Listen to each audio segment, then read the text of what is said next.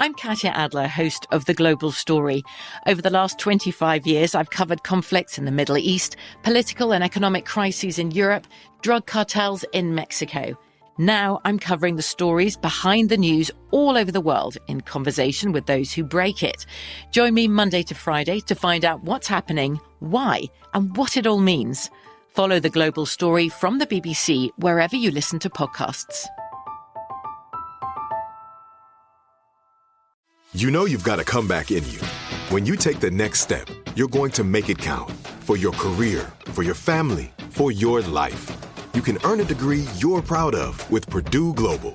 Purdue Global is backed by Purdue University, one of the nation's most respected and innovative public universities. This is your chance. This is your opportunity. This is your comeback.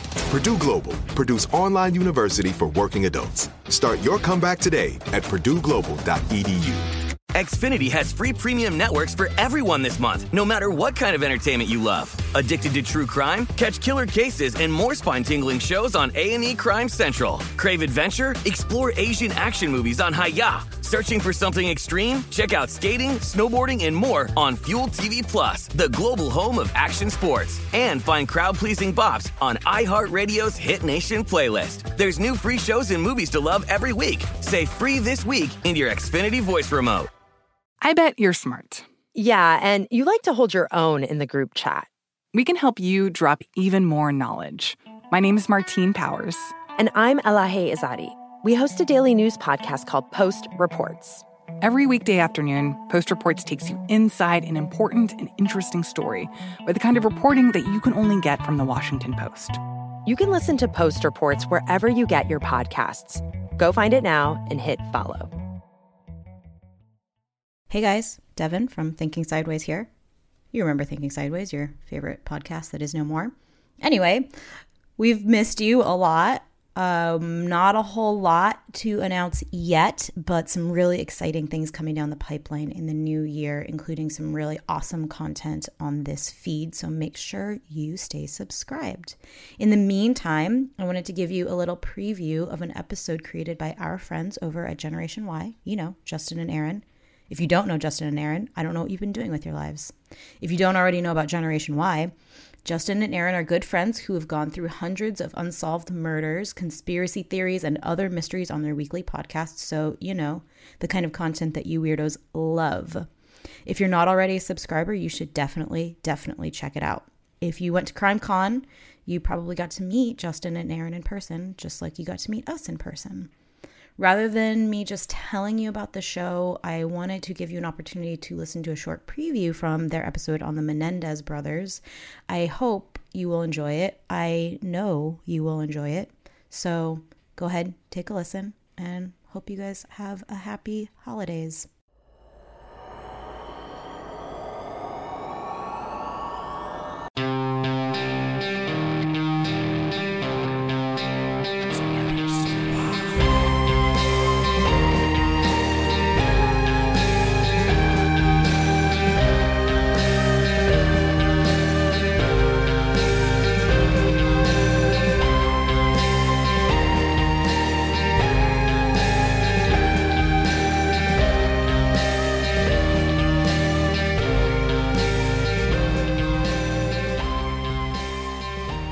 How you doing tonight, Aaron?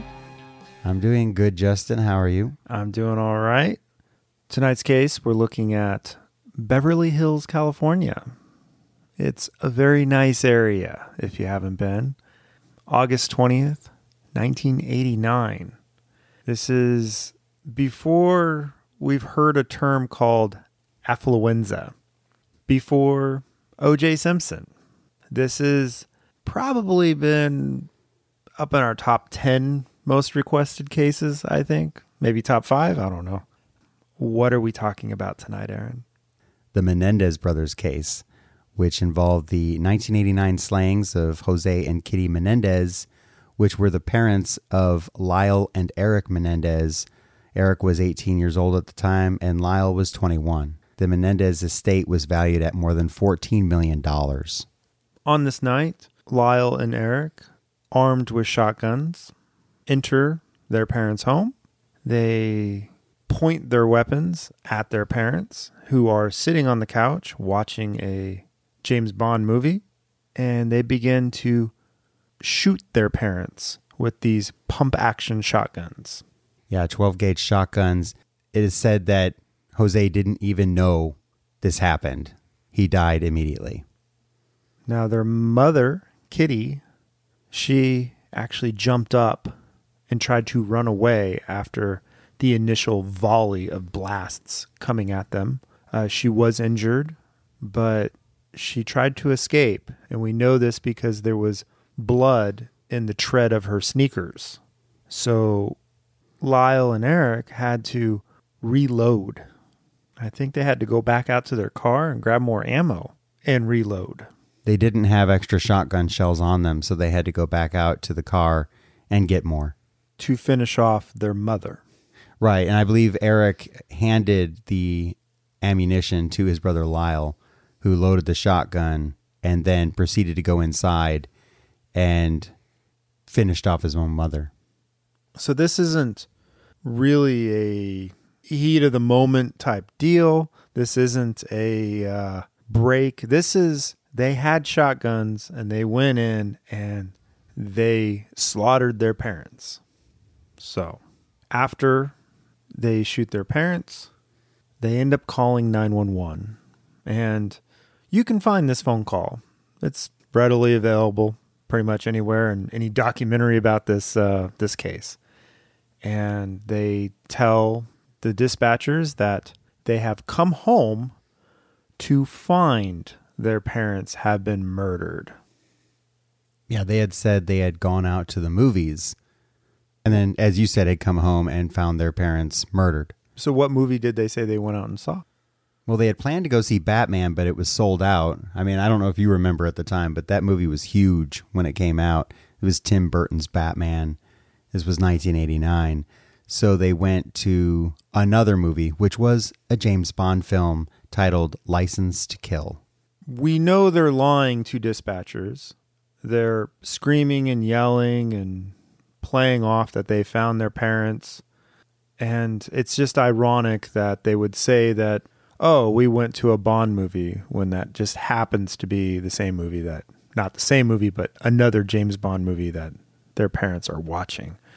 Just a little connection there. I know you're a big Bond movie fan, so. We know that they planned to kill their parents, but at the time when police showed up, they didn't admit to killing their parents.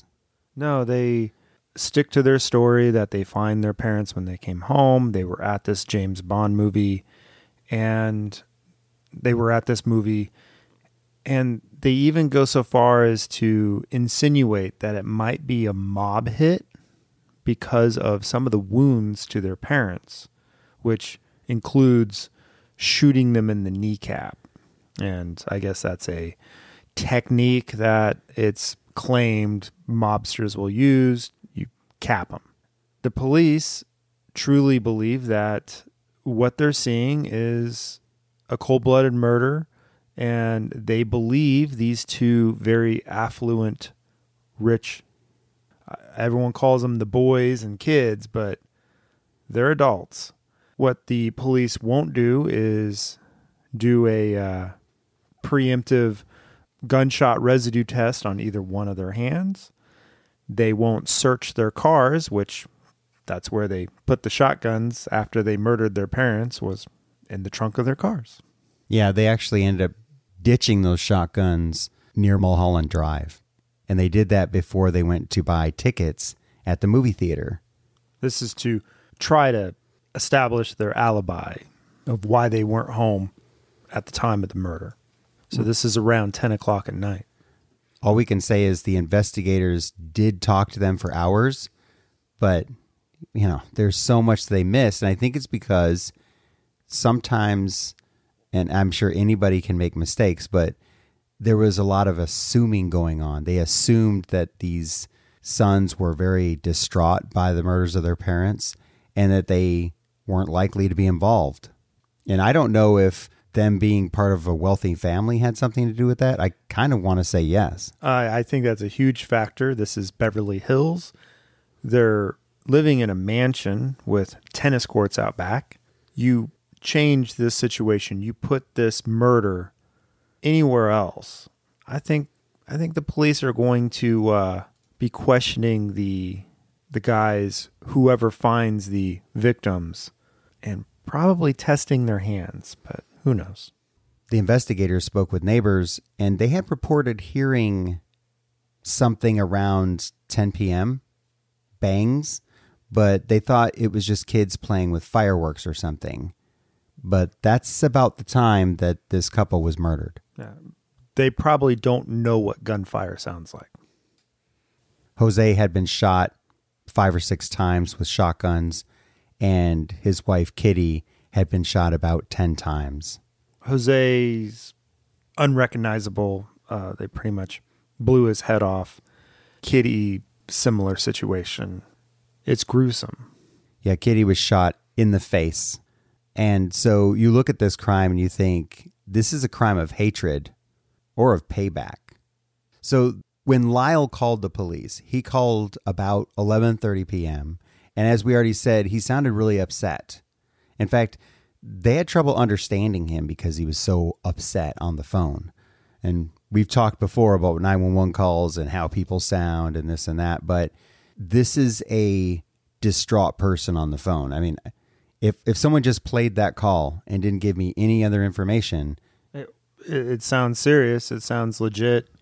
And it's hard to determine anything off a 911 call.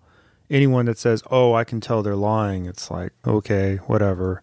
In this case, we know the truth going in. So it's easy to dismantle his call, but he's a good actor. And guess what? Shooting your parents or killing somebody is a very high stress situation. And you can use that to influence your heightened, state and cry and scream and yell. And it sounds and looks legit because you are distraught because you've just done something that's terrible. There were a couple of detectives assigned to this case. Unfortunately for them, this whole mob hit angle didn't really work. They couldn't find any way to establish that there was a connection here other than it does look like it could have been a mob hit. That was just a preview. To listen to the rest of this episode, subscribe to Generation Y on Apple Podcasts today.